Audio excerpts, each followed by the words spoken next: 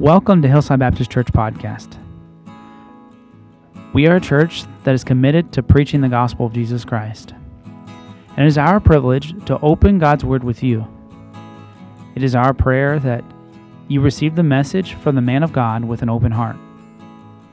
That through God's Word, you are encouraged and equipped to face life's challenges. But most importantly, it is our prayer that you accept Jesus Christ as your Savior if you haven't already. If you'd like to connect with us, you can do so at hillsidebc.com, find us on Facebook, or send us an email at info@hillsidebc.com. We hope that you benefit from today's message and that you would share it with a friend. But let's now open our hearts and God's Word. All right, so join with me, Revelation 11.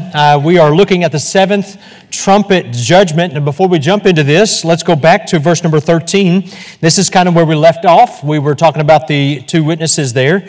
And this is after they had ascended back to heaven. God had called them into heaven. We see in verse number 13 what has happened.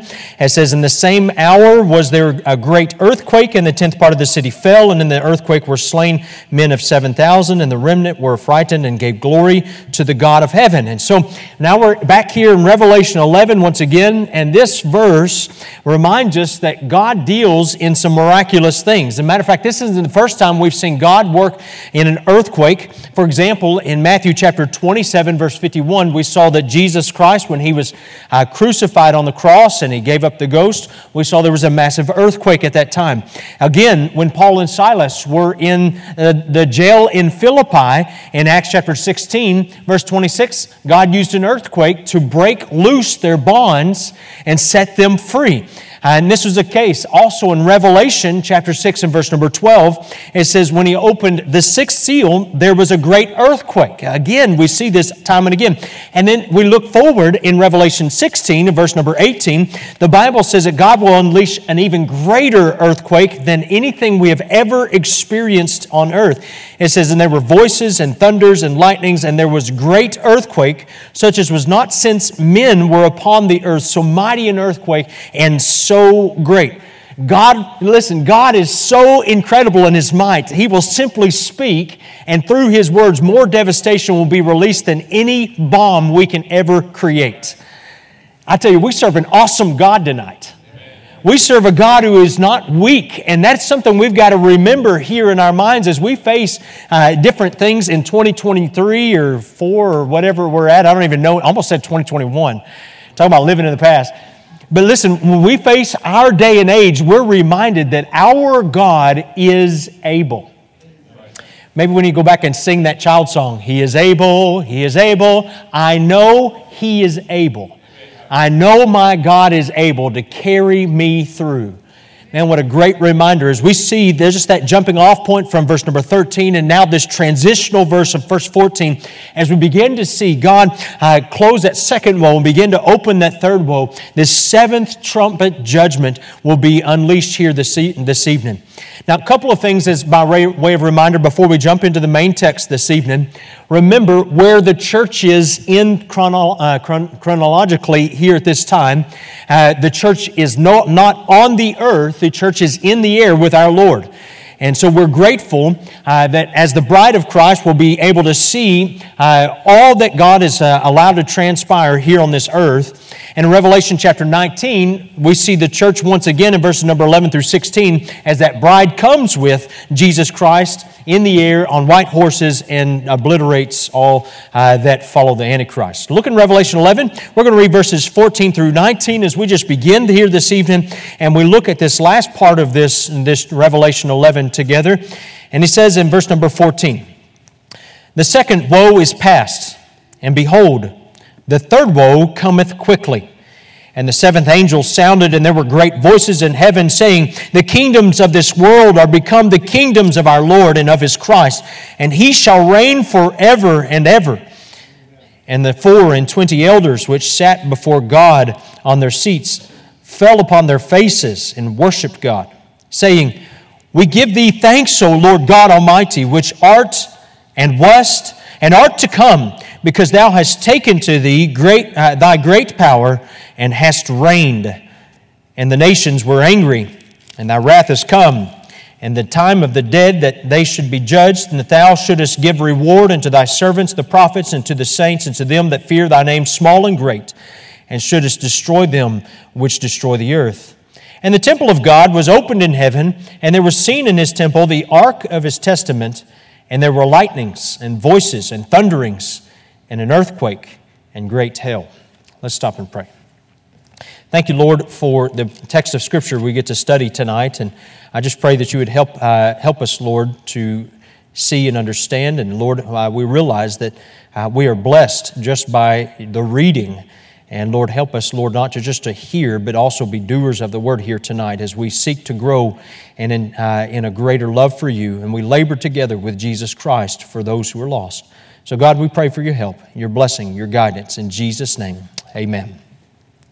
Well, tonight as we look here in Revelation 11, I'll remind you that Christ has gone through some different things here already in Revelation 11. If you go back to Revelation 6, you'll find that Jesus Christ received that seven-sealed scroll, and Jesus has removed all seven seals from that scroll, and that scroll would have contained the redemption terms of the earth.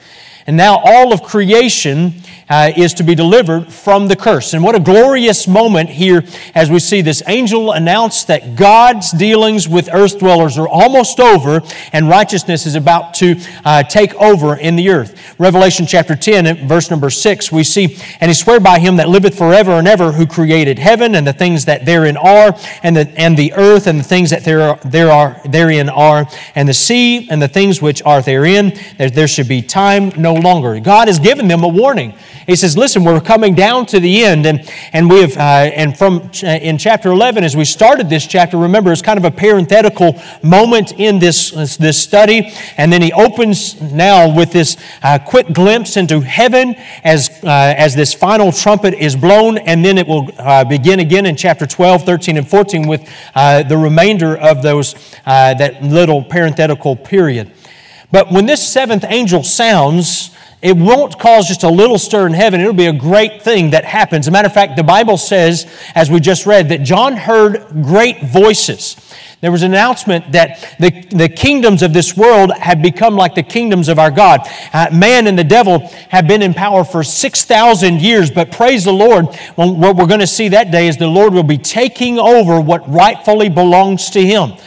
Psalm 24 says, the earth is the Lord's.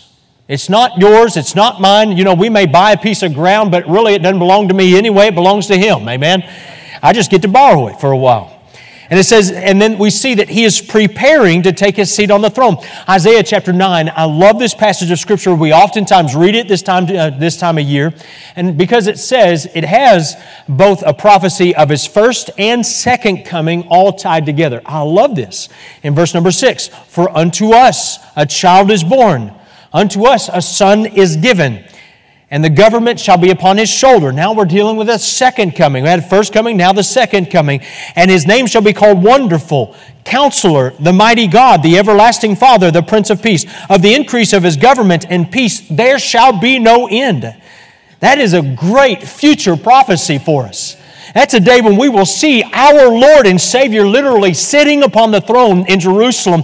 No longer will we see these peace treaties made and broken, but instead we will see His peace reign over the earth. Man, what a glorious thing. Isn't it wonderful that God gives these promises? And sometimes we wonder, how in the world could they have missed Jesus as being the Messiah? Well, if you've ever been to the mountains, you could see, if you stand on one peak, you can see what looks like just a series of peaks over and over and over again, just as far as the eyes can see. We were up in Colorado Springs, Colorado, back in, I think, 2014, and I climbed up on this great big boulder as high as I could get up, and my wife would let me go up as high as I could go. And I was up there and I'm just looking. I said, you should come up. I'm way up here. You should come up here and see. And she said, no, thank you. And you could see peak after peak after peak after peak. But you know what you couldn't see? You couldn't see all the stuff in between. It was an incredible sight to see, because in one direction I could see the valley floor, and the other direction was peak after peak and just spreading out for miles and miles and miles. But I couldn't tell you what was in those valleys. All I could tell you was in the peaks. And oftentimes as the Old Testament saints would come to Isaiah chapter 9 and verse number 6, they would see, for unto us a child is born and unto us a son is given. They didn't see the valley between that statement and the next one, and the government shall be upon his shoulders. So when they saw Jesus Christ and he came as a lamb to the slaughter, they didn't accept him because they thought the Messiah will come to destroy the Roman government and to set up the government on his shoulder. It'd be easy to reject him if you don't see the valley in between. But Isaiah also, later in Isaiah 53, would also pick up what that would look like. And so Isaiah gives us a great picture of all of those things. And I just want to encourage you as we study Revelation, God gives us some of those mountain peak moments. And we see some big things as we study prophecy. There's going to be some other things that we don't always see well. Luke chapter 1 and verse 32, he says this, and he shall be great and be called the Son of the Highest, and the Lord God shall give unto him the throne of his father David. The glorious thing is the Bible teaches us that he will sit on the throne of David in Jerusalem, and the knowledge of the Lord will cover the earth as the waters do. Man, I tell you, the curse will be lifted, and we will have peace on earth, goodwill toward men. Won't that be a glorious day? Man, we are so looking forward to the day when we see peace that reigns on this earth. And as we go into Christmas season, oftentimes we pray for the peace of Jerusalem as we are seeking God to bring salvation to His people. We are praying that God would allow peace to reign in even our own country as we see just the different factions that pull and war against truth. But as we come to Revelation 11, we see this pointing to what this third woe will bring. And so we see in verse number 16, a couple of just the highlights here. We're going to cover them a little bit more in depth in just a moment. It says, and the 24 elders which sat before God on their seats fell on their faces and worshiped God. These cry out in praise. In verse 17, Jesus came the first time as a babe in a manger. He was a tender lamb. But when He comes the second time in Revelation, it's not as that tender lamb, but He's coming in power. He's coming in authority. He's coming to take vengeance on them that know not and reject Him. And He will not bleat like a sheep. Instead, what we're going to hear, He's going to roar like the lion out of the tribe of Judah. I tell you, folks, we serve a great God tonight. Listen, as we come to Revelation 11, we are coming to a place where we see a climax of all that is happening in Revelation, of all that's going to happen in the affairs on this earth. Psalm chapter 1 and verse number 4 through 6, as he talks about the ungodly here, he talks about what's happening in the hearts of them. And he says, the ungodly are not so, but are like the chaff which the wind driveth away. Therefore the ungodly shall not stand in the judgment, nor sinners in the congregation of the righteous. For the Lord knoweth the way of the righteous, but the way of the ungodly shall perish. And Psalm was, even there, was pointing us in Revelation to this fact that these ungodly will perish in this moment. Psalm chapter 37, verses 9 through 17. Again, he predicts, for evildoers shall be cut off, but those that wait upon the Lord, they shall inherit the earth. Amen? Isn't that good? This is great promises. Just latch hold of this for a moment. For yet a little while, and the wicked shall not be. Man, did you get tired of watching the wicked advance in this world today?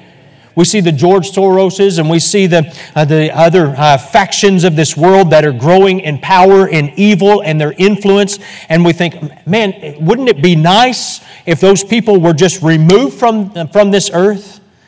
Well, that's what he says will happen. For yet a little while, and the wicked shall not be. Yea, thou shalt diligently consider his place, and it shall not be. But the meek shall inherit the earth. Jesus again repeats this in Matthew. And he says, listen, the meek shall inherit the earth, and shall delight themselves in the abundance of peace. Listen, Christian, if you get down and discouraged watching all of the world crumble and fall apart, and the wicked and the evildoers seeming to grow stronger and more in your face day by day, let me encourage you. The meek shall inherit the earth and shall delight themselves in the abundance of peace. It goes on and says, the wicked plotted against the just and gnasheth upon him with his teeth. The Lord shall laugh at him, for he seeth that his day is coming. Isn't that wonderful? He says, keep trying, Satan. And he just looks at us and at all this foolishness that is going on, and he says, the day is coming. And I believe that day is coming soon. It says, the wicked have drawn out the sword and have bent their bow to cast down the poor and needy and to slay such as be of an upright conversation. Their swords shall enter into their own hearts, and their bows shall be broken. A little that a righteous man hath is better than the riches of many wicked. For the arms of the wicked shall be broken, but the Lord upholdeth the righteous. Church, let me just encourage your heart today. We still serve the God of gods and the Lord of lords and the King of kings. Man, if Revelation has taught me anything, it's this. My God still is God. And I'm so thankful that He is still God tonight. Sorry about the bad grammar. Listen, as we come to Revelation 11, there's going to be some nasty judgments that follow. The seventh trumpet will unleash the most intense, the most remarkable, and the most numerous, and the most ghastly and horrific moments in heaven and on earth. We don't see anything like this that's outlined anywhere else from Revelation 11 and on. And these remaining chapters of Revelation record the time of Jacob's trouble. It is the great tribulation period. And so the blowing of this trumpet, though, as we look in Revelation 11, it does not necessarily initiate anything right away on earth, but instead we see what it is it's like that breaking of the seal. I think I've got just a picture there. If you remember, when we looked at this before, that we have, there it is. All right, the seven seals right here. And we come to that seventh seal, and it unleashed the seven trumpets. And we get to that seventh trumpet now, this third woe, and it's going to release the seven vials of judgment. And that's what we're going to be preoccupied with in the remainder of the tribulation period. And so what we see in this passage is occurring really exclusively in heaven, and as the scene unfolds, it introduces activities that project a deeper meaning to the earth that will be disclosed later. But let me just give you kind of a layout of what's about to happen in Scripture so that we can see what happens after Revelation 11, kind of give you a precursor to what's coming. And for example, in chapter number 12, we see a great persecution of God's children. In chapter number 13, we see the Antichrist and the false prophet in chapter 13 there, and we see his descriptive. And now these are not necessarily happen after this point, but this is where God chose to include them, and they've been happening along the way, but will really be amped up here at the end. In chapter 14, there is a heavenly vision. In chapter 15, we see the introduction to the last half of the tribulation. And so we have really chapter 15 takes off with that last of the judgments here. But as for now, we're going to focus really on this heavenly setting. And there's some great events that happen on earth, but really beyond that, what we're looking at right now is what's about to happen when this trumpet does blow in heaven. And so look in verse number 15 with me once again. In Revelation 11:15, it says, "And the seventh angel sounded, and there were great voices in heaven." The very first thing that we see is these great voices. John heard these singing in heaven. Evidently, I don't know if it was an angelic chorus or what, but it was interesting that from now through Revelation 19:11, Revelation mentions many times that voices will be heard. From angels' voices to the shouting for the fall of Babylon, even one voice that cries out for a harvest. There will be voices of accomplishment, voices of praise and promise of a righteous reign of Jesus. But there's two things that the Bible speaks of here that these voices mention in verse number 15. It says, the very first one is, the kingdom of the world has become the kingdom of our Lord and of His Christ. So these angels will announce in heaven that the beginning of the last half of the tribulation period, that the one world kingdom of the Antichrist will be conquered by the kingdom of Jesus Christ. Let me just remind you, Christ does win in the end. And so when Jesus was found worthy to open the seven-sealed scroll in Revelation 5, He took it and began removing the seals. And we remember that as we walk through that. And the seventh trumpet is found under the last of the seals. And from the moment that Jesus took the book, until this moment. All along the way, what we have seen is the unfolding of these judgments. And during the entire course of events, there has been a lot of heavenly interest and attention and excitement for this building, like a building of momentum as we are coming to the climax of the events that will unfold here. And so when the seven trumpet sounds, what we see is everything in heaven and all of creation breaks out with thunderous praises and shouts and amen as songs of victory here. And then the second thing that they mention is that He shall reign forever and ever. Now in the Greek language, this means is the strongest term possible, and it literally means ages of ages. It's unceasing. It's unending. When Christ sets up His rule and reign, there will be nothing that will ever dethrone Him. Amen. Hallelujah. Isn't that good? I just think about that and I think about all the crazy that goes on at 1600 Pennsylvania Avenue. Amen. And I'm thinking, Lordy, have mercy. One of these days, my Lord and my Savior is going to sit on a throne and He will never be dethroned ever. Listen, rebellion will break out, though, at the end of His 1,000-year reign. And at the end of that reign, Satan will be loosed for a season. But our glorified Lord will quell it quickly. I have no doubts that God's going to take care of it. The Bible says in Psalms 146, verse 10, "The Lord shall reign forever. Even thy God, O Zion, unto all generations. Praise ye the Lord." Exodus 15 and verse 18, "The Lord shall reign forever and ever." Listen, we have a great reason tonight to celebrate. Not just a baby in a manger, but a king who reigns. A king who is alive tonight. A king who will set up His kingdom here on this earth. And I tell you, I'm thankful for my country, but I can't wait for that glorious appearing of our Lord. Man, what a day that will be. So we see the voices. The second thing we see are the 24 elders, verse 16. "And the 24 elders which sat before God on their seats fell upon their faces and worshipped God." Once again, we're met with these 24 elders in the Scripture, and once again they have been exalted, but they will prostrate themselves before Jesus Christ. At the blowing of the trumpet, at the sound of the great voices, they fell on their faces. Imagine this. Imagine if you were in heaven and you beheld this scene, or even if you were in the presence of a great president or a great king. What would your response be when the trumpets would blow and everybody would shout? What would your response be? I can't imagine.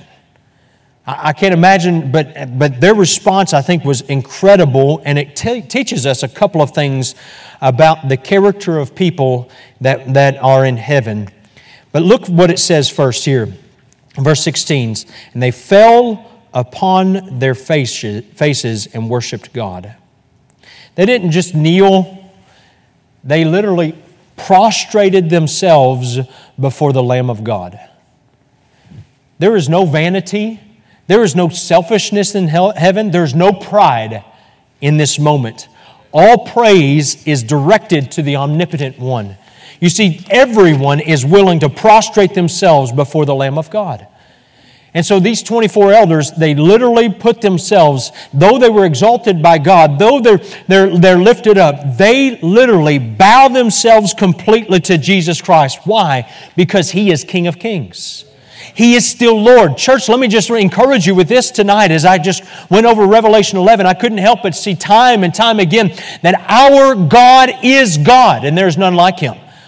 And we have got to be reminded in this world of chaos, in this world where it seems like what's right is wrong, what's wrong is right, and everything is backwards from what it should be. We've got to be able to still say in our hearts, my God is still God. There's no one else. So let's look at their song. Because they sing, I love this, that they worshiped God. Verse 17, saying, "We give Thee thanks, O Lord God Almighty, which art and wast and art to come, because Thou hast taken to Thee Thy great power and hast reigned." We're going to stop right there. We'll look at the second part in a moment. But we see that this song is a song of praise. They literally come before God and they say, Lord, we want to just extol your name. We want to praise you. And truly, that should be our heart cry every single day. And everything give thanks, for this is the will of God in Christ Jesus concerning you. Listen, if those saints can bow themselves before Jesus Christ then, why can't we do it now? Why can't we just be willing to come before God, before Him? Remember, this is a time on earth when literally all hell is breaking loose here on this ground. And it is a time when God is pouring out His wrath and men are dying. And it is a tremendous time of great agony and pain. It is a time when the world is in chaos. And yet these men, they fall down and they give thanks to God. Listen, our world is not that much different than theirs. May we be willing to come and give thanks to our Lord, not just at Thanksgiving, but every single day. We give thanks, O Lord God Almighty. I would encourage you, I'm not going to take the time tonight, but I would encourage you to take and to consider Lord God Almighty. Why would He use those words? A little bit of word study challenge for you this week to take it home and work on it in your personal private time. But listen, these elders, when they ascribed praise to Jesus Christ, they were indicating that they anticipate in heaven the final stage of God's activity on earth. And they're anticipating that this is coming to the end, that the climax is coming, that Christ is about to truly be exalted above all the earth. The Bible says in in Philippians chapter 2, that one day every knee shall bow, every tongue confess that Jesus Christ is Lord, to the glory of God the Father. And so this song is a song of rejoicing, a rejoicing that the King will set up His kingdom. It says, they literally said, because thou hast taken to thee thy great power and hast reigned. Listen, Christ hadn't reigned on the earth at this point literally, but He will. And one day when we get to be part of that and we get to see all of that with our eyes, we won't be able to do anything but fall prostrate before Him and sing praise. Now there's three things, and they make three predictions in verse number 18. That we see. And the first one is, the nations were angry and thy wrath is come. So the time of His coming, the nations will resent His coming and rebel against Jesus Christ. Listen, we see that happen today.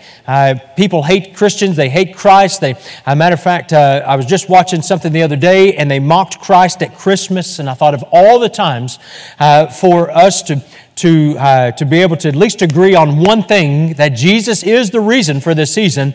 He was mocked and made fun of. Listen, the world hates Jesus. But God is about to judge the wicked in final judgment. He's about to reward all of His prophets and His servants. There will be a new heaven and a new earth wherein dwells righteousness. The saints will be put on display in the pearly white city. Satan will be put on the pit. All sin and all unrighteousness will be removed from the earth. The Antichrist and the wicked will be put down. They become, and as a result of this, they become exceedingly angry, and a great war breaks out. Look in Psalms 2 in your Bible. Psalms chapter 2. We're going to read that whole chapter together. As we come to Psalms 2, it's a prophetic psalm as we come to this, and we see some of the truths that God lays out for us. In Psalms chapter 2, if you have a Bible like mine, it has a little subtitle underneath it, The Reign of God's Anointed, but I just want to read this with you. It says, why do the heathen rage and the people imagine a vain thing? Remember, that's what they just prophesied in Revelation 11 and verse number 18. The nations were angry and thy wrath is come. He said, the kings of the earth set themselves and the rulers take counsel together against the Lord, against His anointed, saying, let us break their bands asunder and cast away their cords from us. He that sitteth in the heavens shall laugh, and the Lord shall have them in derision. Then shall He speak unto them in His wrath and vex them in His sore displeasure. Yet have I set my king upon my holy hill of Zion. I will declare the decree. The Lord hath said unto me, thou art my son. This day have I begotten thee. Ask of me, and I shall give thee the heathen for thine inheritance, and the uttermost parts of the earth for thy possession. Thou shalt break them with a rod of iron. Thou shalt dash them in pieces like a potter's wheel. Be wise now, therefore, O kings. Be instructed, ye judges of the earth. Serve the Lord with fear and rejoice with trembling. Kiss the Son, lest he be angry, and ye perish from the way when his wrath is kindled but a little. Blessed are they that put their trust in him. Man, what a blessing that God has, even in the Old Testament, pointed to this wonderful day of the Lord. So we see the very first one, the anger that is present. The second thing, in the time of the dead, that they should be judged. And this refers to Old Testament saints and tribulation saints who have been slain. And it doesn't necessarily refer to the unbelievers, but who will be judged 1,000 years later at the end of the millennium. Revelation 11, verses 20 through 25, I think it's 20 verses and following, deals with that great white throne of judgment. But we see here, in Psalm chapter 50, he deals with this. So look back in your Old Testament again, Psalm chapter 50, verses 1 through 6. He says, The mighty God, even the Lord, hath spoken and called the earth from the rising of the sun unto the going down thereof. Out of Zion, the perfection of beauty, God hath shined. Our God shall come and shall not keep silence. A fire shall devour before him, and that shall be very tempestuous round about him. And he shall call to the heavens from above and to the earth, that he may judge his people. And listen, he says, Gather my saints together unto me, those that have made a covenant with me by sacrifice, and the heavens shall declare his righteousness, for God is judge himself. Selah. Here the Lord is seen once again, not in heaven, but in the air, calling to those saints who are still, and he calls them, we see this, just like in 1 Thessalonians 4:17, it says, Then we which are alive and remain shall be caught up together with them in the clouds to meet the Lord in the air. This will be a call for those saints then, who are to be joined together, and the Lord, just a glorious time as they mention this, here in verse number 18, the time of the dead, and they that should be judged, that thou shouldest give reward unto thy servants, the prophets. And so he again rewards those Old Testament saints who will be resurrected and will be there together with the Lord. Now, the third thing that they mention in this last portion of Scripture, it says, And shouldest destroy them who destroy the earth. Now, as we look here, we see Jesus Christ will take the Antichrist and the beast and the false prophet. We see he will take them alive and he'll throw them into the lake of fire. Revelation 19 and verse 20, it says, And the beast was taken, and with him the false prophet that had wrought miracles before him, with which he deceived them that had received the mark of the beast, and them that worshipped his image. Both were cast alive into a lake of fire burning with brimstone. And so we see that even the followers of the Antichrist, all human beings who die without Christ, will go soul and spirit into the place of torment. This was the destiny of the rich man in Luke 16. And when the great white throne happens, then they will also appear for their final judgment and be cast into the lake of fire. Again, we're looking forward to, as they make these proclamations, they are looking forward to God fulfilling the prophecies that have been given in Revelation. Just as we know them tonight, they know them then. Just as we look forward to them now, they look forward to them then. And there's one last thing that we get a glimpse of in Revelation 11 and verse number 19. It says, And the temple of God was opened in heaven, and there was seen in his temple the ark of his testament, and there were lightnings and voices and thunderings and an earthquake and great hail. A couple of things we can learn here is there's a literal temple in heaven. The tabernacle and the temple of the Jews were copies of that temple in heaven. Exodus chapter 25, verse 40, it says, And look thou that thou make them after their pattern, which was showed thee in the mount. And so the Holy Spirit also spoke to Paul in the words concerning the tabernacle and in the temple, Hebrews 9:23. It was therefore necessary that the patterns of things in the heavens should be purified with these, but the heavenly things themselves with better sacrifices than these. So at one time, we see, if you go back in your mind in your Bible, you remember when God visited his creatures in the Garden of Eden. He walked with Adam in the cool of the garden, is what the Bible says. He spoke directly to many of the Old Testament saints in the Old Testament era. But tragically, sin appeared. And when sin appeared, it broke this union between heaven and earth. And that worship that was once very close was now broken and was wrecked. And that perfect unity and harmony between man and God was severed. But thank the Lord for the second Adam. Amen? Jesus Christ, the Lamb of God. He redeemed by His blood all of us. Those who put our faith in the Lord Jesus Christ, His blood saves us and bridges the gap of those things that were once broken. And so we can come into His presence. And so when I spend time with the Lord, when I pray with Him, when I come to church, when I'm in His Word, I get the privilege of walking hand in hand with Him. Maybe I don't have His literal hand with me, but His presence is nonetheless still very real. And so one day, when we get to heaven, that sweet union between heaven and earth will be fully restored. Listen, our prayers, when the disciples asked Christ, Lord, teach us to pray, He taught them in that prayer, Matthew 6:10, He says, Thy kingdom come, Thy will be done as it is in heaven. One day the oneness between heaven and earth will be restored. And this is the picture that Revelation 21 and 22 show us, where you have the new heaven and the new earth and working beautifully together as God originally intended. But there's something else that's interesting here, because God gives John the Revelator a little glimpse into that temple. It says, and the temple of God was opened in heaven, and there was seen in His temple the ark of His testament. This is what a glorious thing that God would point out that this is there present. All the promises, all the covenants, all that God has done, His people and shared with us are protected and kept in that ark. Listen, God has made promises to us. In Titus chapter number 1 and verse number 2 says, God cannot lie. And God's promise is that He's made. The promise that, one, if we put our trust in Him, He will save us.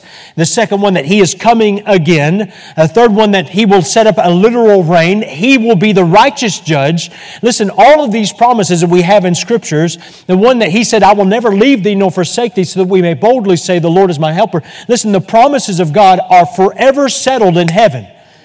Listen, He's never going to disappoint us. His promises will always be kept. And that sacred ark, what we see there is that those promises are safely stored, protected, preserved by the hand of our God in heaven, and not one word of God's promise will ever be forgotten, will never be obsolete, it will never die, God will never break His promise, He will never lie to us, He cannot be proven untrue. He will keep every single word of His promises to us and to the people of Abraham. And what is awesome is that now, as we see the end of time approaching, the time is at hand, when we see all of this, especially as Revelation 11 here is unfolding, what they're saying is we are seeing the fulfillment of God's promises right now. If you go back in the Old Testament, it was encouraging to go back and to see all the different blessings that came with the Ark of the Covenant. The Jordan River was rolled back beneath the shadow of the ark. It was the walls of Jericho fell down before it. It was the enemies of God were scattered when the ark appeared. Where it rested, the thousands of Israel dwelt in safety wherever it was. And its appearance once again in Revelation is a token of the recurrence of all the wonders and the might and the magnificence of who God is. And really, we see that this is going to be even a greater scale than it ever was in the Old Testament era. It's the announcement that God will fulfill all that He has spoken and all that He has promised, and we can trust in Him. Church, we never have to doubt, can we trust the Word of God? We can trust Him. So we must ask ourselves as we come to this place, do I trust Him? Do I trust His promises today? Do I trust His Word is still true? Do I trust that if I put my faith in Him, that He is able to save me to the uttermost? Do I trust His promises? And the greatest thing you need to settle tonight is, are you born again? Have you yourself accepted the promise of Jesus Christ as your Savior? For listen, the Bible says that Christ Just as Christ's first coming was real, just as it was fulfilled, so Christ's second coming is real and will be fulfilled. And so if you don't know for sure if your sins are washed away, I urge you right now, tonight, before we go any further, that you right now would bow your head and accept Jesus Christ as your Savior. The Bible says in 1 John 3, verses 1 through 3, "Behold, what manner of love the Father hath bestowed upon us." What is He talking about? He's referencing the cross of Jesus Christ. He's referencing the grace of God, that unmerited favor that would allow me, who is a sinner, to be able to accept the forgiveness of God and be able to have a home in heaven. He says, "Behold, what manner of love the Father hath bestowed upon us, that we should be called the sons of God." Man, what a glorious thing that is. And it is made available to every man and woman and child who is of understanding age tonight, that you can be saved. In verse number 2, he says, "Beloved, now are we the sons of God." What was the change? I was a sinner. I was the child of the devil, but now I am a son of God. And that change happened on January 31st, 1988, when I said, "Lord, forgive me. I'm a sinner. I trust in Jesus as my Savior. And in Him I put my confidence and I ask Him to come and dwell in my life." He was the change. And no longer am I the child of the devil. Now I'm the child of God. It says, "And now, behold, beloved, now are we the sons of God, and it doth not yet appear what we shall be, but we know that when He shall appear, we shall be like Him." Isn't that glorious?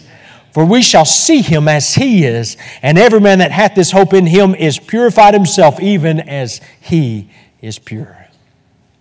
Here's the reality. If you accept Jesus Christ as your Savior, you have a hope and that is sure and eternal in the heavens. If you reject Jesus Christ, at your death, you will open your eyes in hell. Don't wait. Thank you so much for joining us today. It is such a privilege to share God's Word with you. If God has spoken to your heart because of the message, stop right now and respond to whatever it is God is asking of you. Don't wait another minute. You can pray right where you're at and ask God for His help. If this message has helped you in any way, we would love to hear from you. Let us know if you have any questions, or we can help you with your decision. Jesus asked His disciples, "Who do ye say that I am?" And He offers the same question to you today. What would your answer be?